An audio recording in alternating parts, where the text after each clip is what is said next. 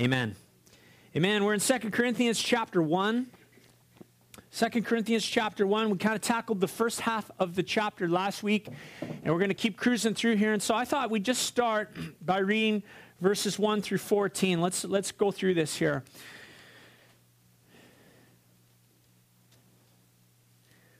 Second Corinthians chapter 1, verse 1 says this, Paul, an apostle of Christ Jesus by the will of God, and Timothy our brother, to the church of God that is at Corinth, and all the saints who are in the whole of Achaia.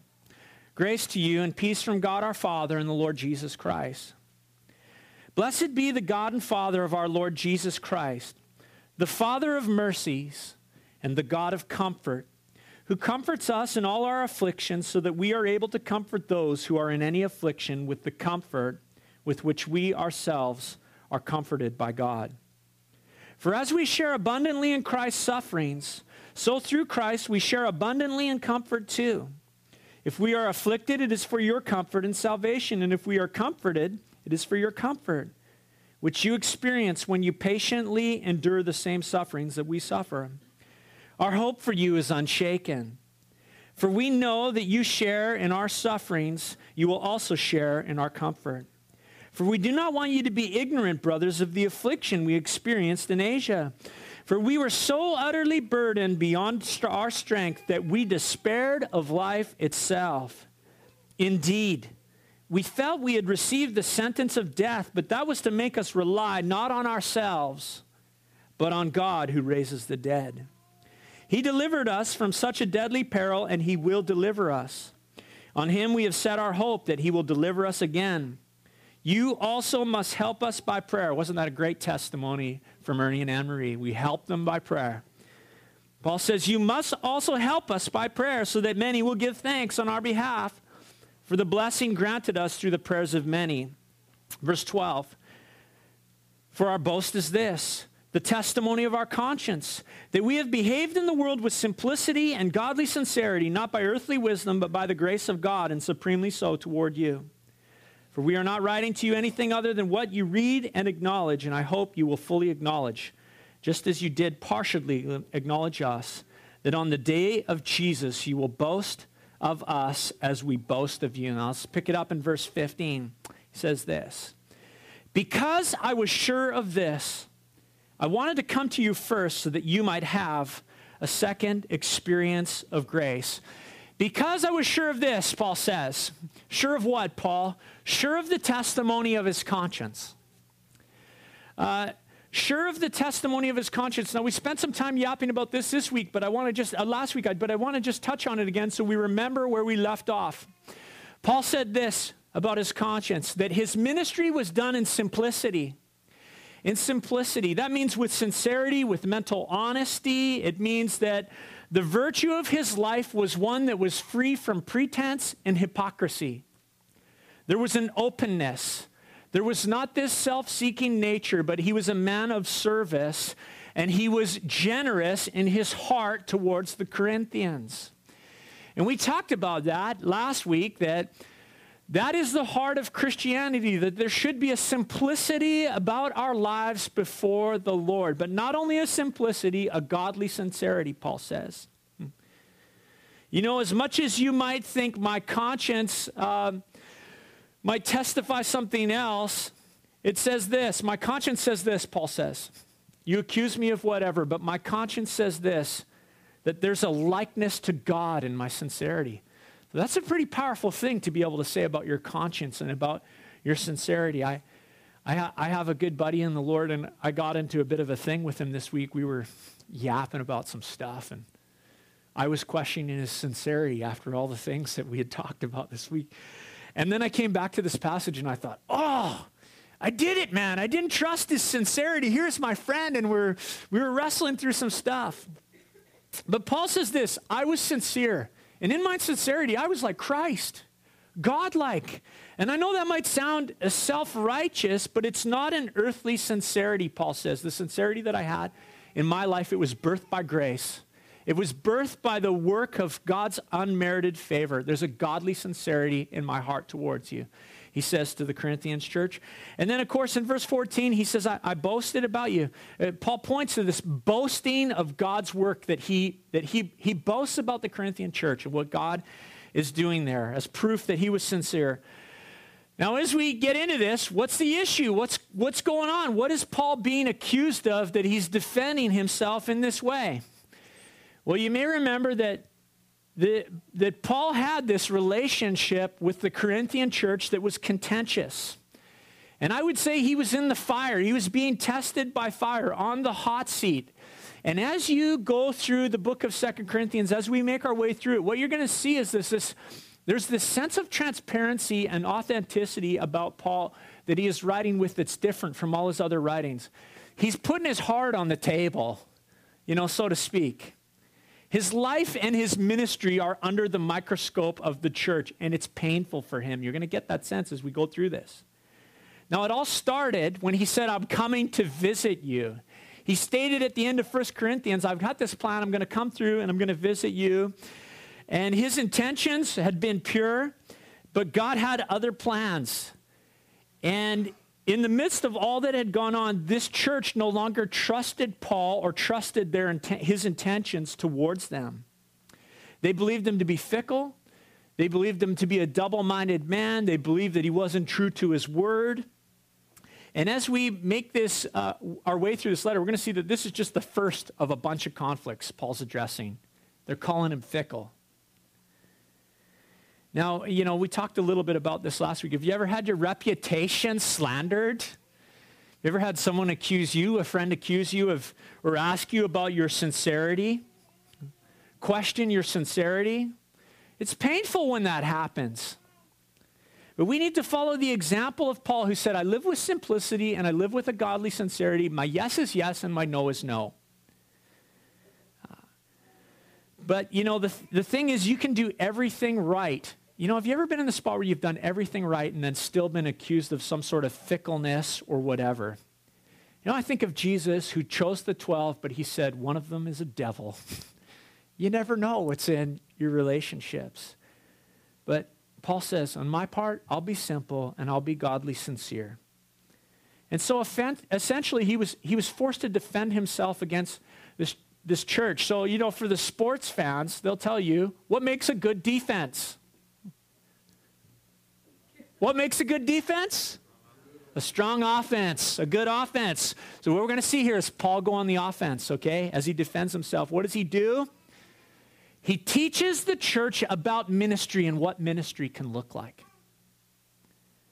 Paul is on the offense, and there are two things at the heart of ministry. Two things. Compassion for people, which we talked about in the first half of this chapter, really. Having compassion for people. When we're afflicted, God comforts us so that we can be a comfort to other people. But the second part of ministry is this: confidence in God. Compassion in people and confidence in God. Really, in many ways, the first half of this chapter dealt with the first part of ministry, having compassion for people. How does God develop his compassion, our compassion for people? Well, he can afflict us at times. Tozer said this: before God could use a person greatly, he must allow that person to be hurt deeply. And so God comforts us in our affliction so that when we see others in affliction, we can be of comfort to them. And Paul said that his experience was so bad, the experience that led to him changing his plans, that he despaired of life itself. It is as though he had received the sentence of death. But that was to make him rely on God, who raises the dead. Now, the second half of this chapter, what we're about to dive into, deals not with compassion for people, but it talks about confidence in God. About confidence in God. That's why I called this message, By Faith Stand Firm. By faith stand firm. And I would ask this: is God worthy of our confidence? What is confidence? Well, the dictionary just defines it as a firm trust, the feeling or belief that one can rely on something or someone. Is that not God's plan for us, that we would rely on him? Is he not worthy of our trust? And the answer is yes. But how do we go about confidently putting our trust in God? And that's what Paul's going to talk about. How do we put our trust in God? Now, before he gets there, he's going to talk about how his plan changed. And basically, it comes to this. He says, God messed with my day timer. You ever had God do that? You know, the Lord does that. You know, Lord, I put that in my iPhone. I synced it with the iPad to my home computer and to the administrator and to my wife. I had a plan, Lord. Do you understand? You're messing with my day timer. And that's what, Paul's saying. The Lord just brought some things that were really inconvenient in regards to what I had planned. And I was thinking about that, how the Lord messes with the day timer. But then, he says, hey, remember, I'm developing in you a heart of compassion for people. And so Paul says this in verse 16. I wanted to visit you on my way to Macedonia and to come back to you from Macedonia and have you send me on my way to Judea. I wanted, he says, but God screwed it up, essentially, okay? That's the idea here, okay? He messed with my day timer. It was all synced. Paul could say, I could show you my iPad, November 4th to 10th, Macedonia. Monday to Tuesday, Athens, Wednesday, Cenchrea, Thursday to Saturday, it was you guys. You were in there. I had you in there, and God messed with it. He had other plans, and I nearly died. So call me a promise breaker. Call me fickle. I wanted to come to you, but God had other plans. Now, verse 17 says, was I vacillating when I wanted to do this? Do I make my plans according to the flesh, ready to say yes, yes, and no, no at the same time? As surely as God is faithful, our word to you has not been yes and no. So he says, was I vacillating when I wanted to do this? Was I being tossed to and fro like some wave blown around? He says, no. I never double talked. I was sincere. Paul essentially compares his word against the nature of the world's word. See, the world is vacillating in its plans. How does the world make its plans? According to the flesh. Can you show me that one scripture says, wide and spacious is the road leading off to destruction? It's in Revelations. Is it in Revelations? Yes. Well, Eagle, maybe we can talk about it after. We'll do it after, okay? We're not. I just want to show my friends that. Yeah, we'll do it after, okay, buddy? Could you do it for me? I can't do it right now because we're going through a text right now, okay? So we'll get through it after. So what does that mean?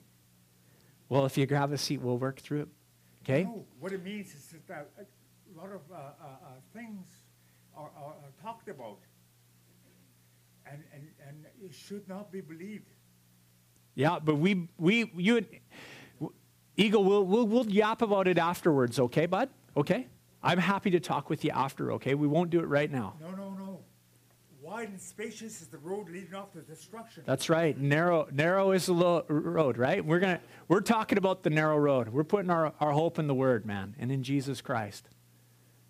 What does Jesus mean to you? You and I were just talking about this before. Hey, I'm sitting here listening. Yeah. Okay, you're welcome to stay, Eagle, okay, but we can't interrupt, okay, buddy? That's all. Thanks, guys, for your patience. We love them, right? I'm glad you're here, Eagle, okay? The world makes its plans according to the flesh. That's what Paul says here. That's what he's saying. Ready to say yes, yes, and no, no in the same breath. Does the world ever do that to you? Move the goalposts? I was just thinking about the weatherman. Certainly, his yes, yes, and his no, no can't be trusted, can it? The weatherman is always so smooth. They always have the best personality being the weatherman. He smiles, he's funny, he does this and that, and he just leans on his personality because the reality is you can't trust the guy's word. You don't know what you're going to get or how it's going to play out as he predicts the weather. Or, I think about other things that are, on Friday, Lisa and I sent to the CRA for the third time this year our income tax because they can't get this little issue straight. Nothing funny. It's like, seriously, are we going through this again? I'm like, man, this world, moving the goalposts, can't figure things out. speaking of the CRA, I had an interesting conversation this week because we refer to the CRA as the Canada Revenue Agency, but there's another CRA that's referred to in legal matters amongst the government, and it's in the Children of Family Services, and they call it Christian Ritual Abuse. Have you ever heard that term? Christian Ritual Abuse. That's a term they put on corporal punishment when they're training adoptive parents that are considering being, having adopted kids in their home. And I was stunned. I mean, I know what the government teaches about such things, and I think it's good and it's right. But to label it Christian ritual abuse, I thought, that is sick, man. That is sick. And it reminded me, that recently in Great Britain, I think it's within the last year, Christians are now no longer able to adopt children in Great Britain. Did you know that? Cannot adopt children. And when I heard Canada has defined this issue amongst family services as Christian ritual abuse, I thought, that is sick, man. I mean, I know there are people that take extremes, but it is not what the Scripture teaches or how God would define it. And folks, we live in a scary world and in scary times, and things are going to change for us as the church. And you think about England, I thought about this great history that they have. I'm reading the biography of George Mueller and the thousands of children that he raised in orphanages. And now the church is restricted, and God's people are restricted in their ministry to the orphan in Great Britain. And it's a matter of time before it's clamped down on us.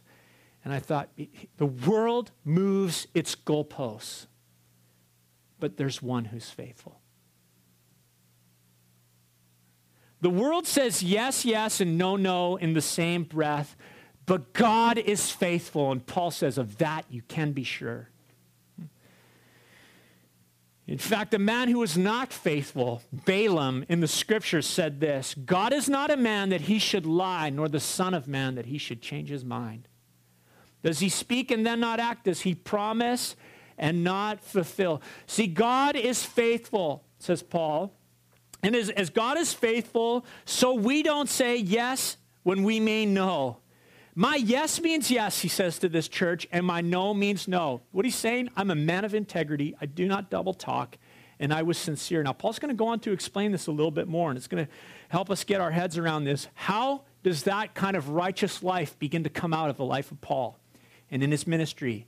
And how does it come out in us and in our lives in ministry? Well, he says in verse 19, for the Son of God, Jesus Christ, whom we proclaimed among you, Silvanus and Timothy and I, was not yes and no, but in him it is always yes. For all the promises of God find their yes in him. That is why it is through him that we utter our amen to God for his glory. Now to me, that's a packed few verses. It's loaded with stuff. I don't know if we can even scratch the surface with it in our time this morning. But what is the message that Paul proclaimed amongst the Corinthians? Well, he proclaimed the gospel. He proclaimed as what we see in the Scripture, for all have sinned and fall short of the glory of God. He proclaimed, for the wages of sin is death, but the eternal gift of God is, the gift of God is eternal life through Christ Jesus our Lord. And then he proclaimed the answer to man's sinful condition, the Lord Jesus Christ, and him crucified. He says that this one man, Jesus, died for all, that those who live might no longer live for themselves, but for him who for their sake died and was raised to life. Paul proclaimed Christ and him crucified, the cross and the resurrection. And Paul preached that Christ and that church, the Christ, and the church was born. It was the same message preached by Silas, and it was the same message preached by Timothy. Paul says, my gospel is one you're well familiar with. I don't preach anything different than anybody else that you know to be faithful and true. And he points to Timothy and Silas. Now, what does Paul mean when he says Jesus is the yes of God's promise to us? What Paul is talking about is a spiritual principle that governs his life and brings integrity to his speech. What he is saying is this: call me fickle, call me late for dinner, call me whatever you want, whatever you like, but know this: I live my life with an absolute conviction as to the certainty of God's promises. What he is talking about is his confidence in the Lord as they make this accusation against him. Where does Paul put his confidence? He puts his confidence in the promises of God, and he says the promises of God find their yes in Jesus Christ. Which means God's promises to us, the key to unlocking God's promises is in the person of the Lord Jesus Christ. A relationship with Jesus is the key. God's promises in the Bible are unlocked as you come to those promises in the person of the Lord Jesus Christ. The promises find their yes in him. Now that means when we go to the pages of Scripture, especially we should apply this to the Old Testament. When we come to the pages of Scripture, we should look at every promise as pointing to the person of the Lord Jesus Christ. Where's Jesus? Where is he in the text? As it's been said, our Bible really teaches one theology, Jesus. Jesus. And so, for the sake of example, let's just consider a few promises. Now, there's thousands of them. I just wanted to grab a couple that were real to me this week. The first one I thought of was John chapter 3, verse 36. It's going to come up on the screen there. Read it in my quiet time this week. It says this, whoever believes in the Son has eternal life. Whoever does not obey the Son shall not see life, but the wrath of God remains on him. It's a promise from God. How do I enter into that promise? Well, the promise is yes, happens in Jesus Christ. And so I place my faith in the Son. I say amen in my heart, an agreement with what God's word says, and a transaction happens. God applies the promise to my life. Or consider John chapter 15, verse 7, which says, if you abide in me and my words abide in you, ask whatever you wish and it will be given you. Is it a blank check from the Lord? Well, yes and no. There's condition. Abide in me. Abide in me, the vine. Let my words abide in you. Because the beauty is when we abide in Christ and when his word abides in us, we learn to ask the right things. We learn to ask with the values of the kingdom. And when we do, God answers those prayers. Sometimes it's a no. Sometimes it's a yes. Sometimes it's just it's coming. Just wait. But ask. That promise is applied to us in the person of Jesus Christ. And when we enter into the promise, the transaction happens and the promise finds fulfillment in our life. Or consider, this is my favorite. I think in all of Scripture, it's one of my favorites. Philippians 4, 6, and 7. Do not be anxious about anything, but in everything, by prayer and petition, with thanksgiving, present your request to God, and the peace of God, which transcends all understanding, will guard your hearts and your minds in Christ Jesus. See, I enter into that promise through the person of Jesus Christ. That's how I get access to that promise. He's my Savior. He's my Lord. And so I come through Jesus, and I decide I'm not going to be anxious. I begin to take everything to the Lord in prayer. I let thanksgiving rise in my heart, and this divine transaction happens. God takes my anxiety, he takes my worry, and he replaces it with his peace that guards my heart and my mind. Maybe nothing changes about the situation except me, but God guards me. We enter into promises through Jesus. And so Paul relates this idea to his argument. He says, to this accusation against him. He says, I live my life with absolute certainty of God's promises. God has proved himself faithful to me. That's what Paul's saying. And so I must be faithful in my relationship with other people. It's just how it is. God's faithful to me. I have to be faithful to other people. And so, as we read here, Jesus is the yes of God's promises. And so as I come to God's promises through the person of Jesus and I say amen in my heart, that divine transaction happens and the promise is applied to my life. The power of the promise is imparted to me. And Paul is saying, look, I've said amen to Jesus. I've said amen to God's promises. And my character and my heart and my speech and the fruit of my life is being changed, and it's becoming more like Christ. and I am confident in the person of Jesus Christ. I'm laying hold of his promises. Oh, I'm afflicted. Oh, you accuse me. Oh, my day timer gets messed with. But I am laying hold of the person of Jesus Christ and the promises of the word that are imparted to me as I say amen. And the purpose of it all is for the glory of God, Paul says. Not for me, not for you, but for God's glory.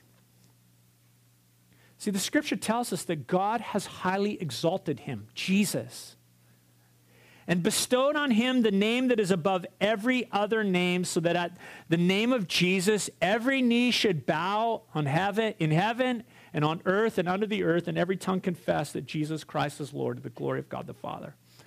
Paul is confident in Jesus Christ and in God's word. You know, and so I would ask you, has your heart said amen to God's word? Has your heart said amen to God's word? Has your heart said amen to a great promise like John chapter 3, verse 16? For God so loved the world that he gave his one and only Son, that whosoever believeth in him should not perish, but have everlasting life. Jesus, I say amen to that promise.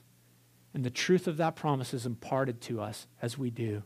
Eternal life is given to us as a gift. You know, the word amen is quite a remarkable word. It's actually been called probably the best known word in all languages of the world. Amen. It's directly taken from the Hebrew into the Greek of the New Testament, into Latin, into English, into almost all sorts of languages.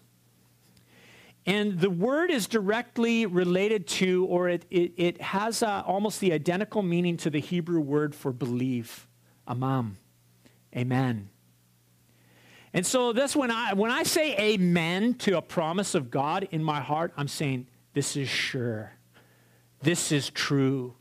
So be it, Lord. I believe this truth. I confidently take hold of it.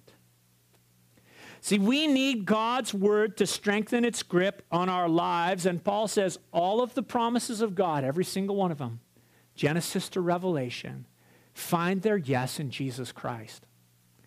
And that is why we utter amen for the glory of God. See, the yes in that verse is the voice of Jesus, the voice of absolute authority, the voice of absolute assurance, but the amen is my voice. The amen is your voice, the voice of faith and the voice of obedience.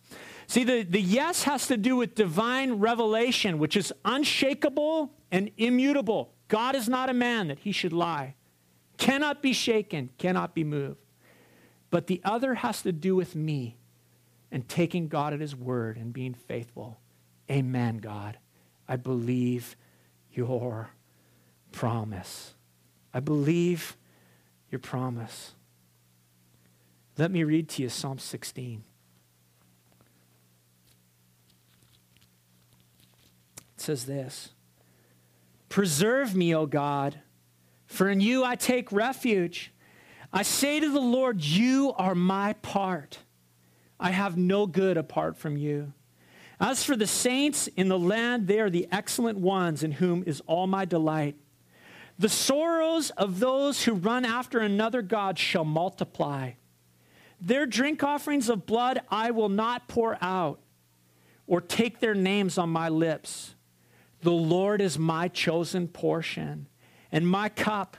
You hold my lot. The lines have fallen in pleasant places for me. Indeed, I have a beautiful inheritance. I bless the Lord who gives me counsel. In the night also my heart instructs me. I have set the Lord always before me, because he is at my right hand.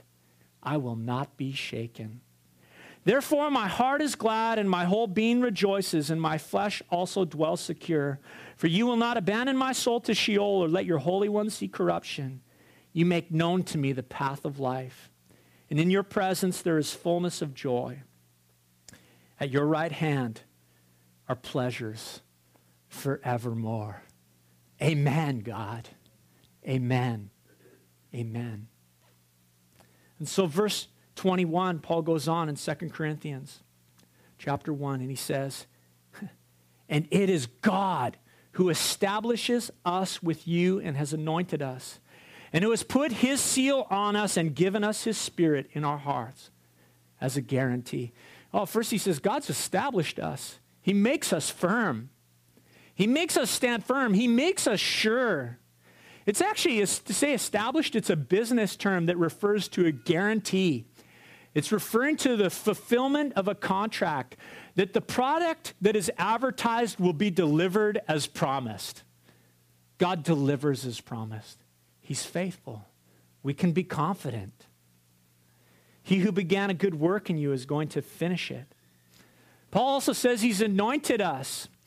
That means that he's authorized us. He set us apart for a particular work or a service. The anointed person belongs to God in a special sense. You know, you read of different characters in the scripture who were anointed. You see Saul having the oil poured on him, or David, or Jesus, or even Solomon.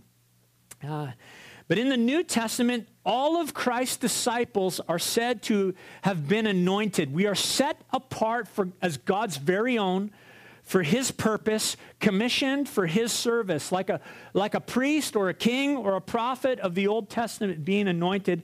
So we have been anointed. In fact, the name Jesus, Yeshua HaMashiach, Jesus the Messiah, Messiah is the Greek word for anointed. The Hebrew word for anointed, and the Greek is Christ, which also means anointed. Jesus, anointed. Jesus, the anointed one. That is his title. It's a description that's found of him in the Psalms. He is the anointed of God. And so we're anointed. We are anointed with the Spirit. Isn't that awesome? The power of the Spirit bringing understanding. Not just for kings and priests and prophets of the Old Testament, but for all who are in Christ Jesus. For all who are in Christ Jesus. He anoints our hearts and our minds with the love and truth of God. Paul also says this, sealed. Not only will you be established and anointed, you're sealed in the Holy Spirit. We get the idea of a seal from those olden days. It's the mark of authenticity. It's the stamp of the king or whoever it was, whatever he was sealing. This seal is the mark of divine ownership God has impressed upon our lives. And you know, the beauty of a seal is that the seal impresses its likeness upon that which is sealed. That's why Paul says, look, accuse me, but my yes is a yes and my no is a no. God is impressing his likeness on my life. There was a time when you couldn't trust my word, but now you can trust my word and everything that the Holy Spirit touches. Now, 2 Corinthians 1, verse 21 and 22, I want to read it to you. I know we're going a little over time here, but I want to share something really cool with you. So let's check this out. We're going to flash it on the screen because it's in the NIV. I want you to see this in the NIV. It says, now it is God who makes both us and you to stand firm in Christ. He has anointed us, set his seal of ownership on us, and put his Spirit in our hearts, guaranteeing what is to come. Now, the city of Corinth was ancient Greece's most important city of trade.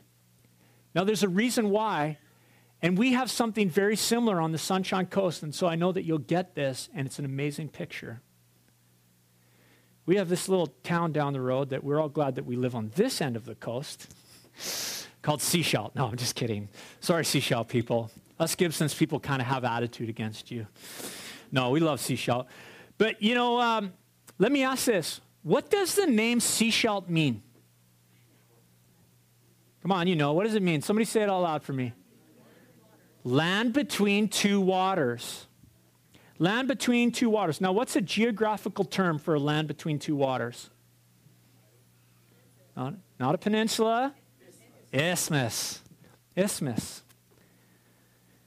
Now, just like Sechelt is this narrow strip of land, it's amazing. You know, sometimes you drive that little spot where they're building where the native band waterfront homes are, and you drive over towards the inlet, and you're like, this is amazing. This little land bridge that exists, Strait of Georgia on one side, the Sechelt Inlet on the other side. I mean, it's beautiful, right? It's a pretty neat location. Well, picture the same thing in your mind, because that's exactly what Corinth was. Corinth was this little ideally situated isthmus between the Aegean Sea and the Ionian Sea. One port faced to the west, one port faced to the east. And so in Corinth, you had the meeting of all the trade between the east and the west. If ships were coming from the east, come across that Aegean Sea into Corinth. Vice versa, coming from Rome, coming to Corinth. And so you got this neat trade happening. You know, you could unload your ship coming from the west, take it across the area there, load it up on another ship, and send it off. So major shipping hub. Livestock, slaves, meat, fruit, armies, all these different things. Now, Paul uses these three shipping metaphors for this city of trade in verse 22. He talks about a seal of ownership. He talks about a deposit, the Spirit in our hearts. And he talks about a guarantee of what is to come. And what he is painting here is a picture of a trade that needs to happen in our lives. That God is working on for us. That we need to move from the world and the flesh to the life of the Spirit and the work of God's glory. What does Sechelt mean? It means the land between two waters. And Jesus is our isthmus. See the picture? Jesus is the isthmus between the life of the Spirit and the life of the flesh. Jesus is the bridge from the old life into the new life, and it happens at the cross. All of the promises of God find their yes in him. The transfer or trade that God is looking for you, and that he's looking for me, is that I would trade this world and the works of my flesh for the life of the Spirit and the work of God, and it happens at Christ Jesus. It happens as I lay hold of him. It happens as I say amen to Jesus and the promises of God. Isn't that awesome? That Jesus Christ is our bridge. The cross, our land bridge, our isthmus, taking us from that life of the flesh to the work of the Spirit. Now, Paul says this, I call God to witness against me. It was to spare you that I refrained from coming to Corinth. Now, we're going to get into more of this in weeks to come. There was lots of stuff happening in Corinth. He was bringing some authority and some judgment. You know, Paul's saying, look, I'm willing to judge like Jesus. I'm willing to judge. I'll judge. Jesus is going to judge. But there's a time of mercy before judgment. And so Paul says, look, I refrained. I could bring the thunder. But I decided not to come, and it was an act of mercy. It was an act of mercy. And in fact, you know, Paul is saying that ultimately God had a reason for him not coming to Corinth. And we talked about this all last week, you know, talking about being afflicted and comforted by. See, God always has a reason. He's always working out a purpose for the good of those who love him and are called according to his purposes. For the Corinthians, I would say this, you know, they needed to learn to stand on their own 2 feet. You know, Paul was almost being removed from their situation, and it's like, you know, you need to stop relying on me for your Christian strength and character. The prop has got to be removed. You know that God always removes the props? He always removes the props that stop you from standing on your own 2 feet. You know, it's hard, but he actually does it, and it's an act of mercy. You know, I could tell you my own testimony this morning, and I could tell you that there was a time when God propped me up with all sorts of things and people. And then one by one, he began to kick those props out, and I'm like, whoa, I got to stand on my own here. And sometimes it's people that you look up to or admire or set on a pedestal. Sometimes it's a church. Sometimes it could be all sorts of things. But God will remove props so that you learn to stand on your own and be confident in him. And so Paul says, you know, I refrained from coming to you. Verse 24, we'll wrap up right here. Not that we lord it over your faith, but we work for you, or we work with you for your joy, for you to stand firm in faith. I love that about Paul. You know, here he is. He's this apostle. He says, man, it's not my gig, man. It's not my game. I'm not going to lord over your faith. It's your faith. You need to stand on your own.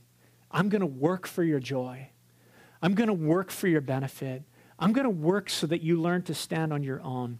But that's my prayer, that you would stand firm in your faith, having confidence in God.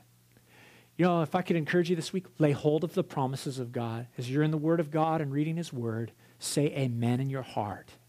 And God will begin to bring the fruit and of that promise in your life. He'll begin to work an outward righteousness because something's happening on the inside in your heart. Marcus, come on up here and we'll pray. We're going to have communion this morning.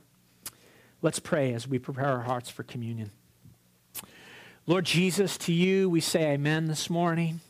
We say amen, Lord, that you are our land bridge. Lord, you, Jesus, are the way by which we came out of the life of this world into the life of the Spirit. And Jesus, you've done that in the work of salvation for, I hope, everyone here.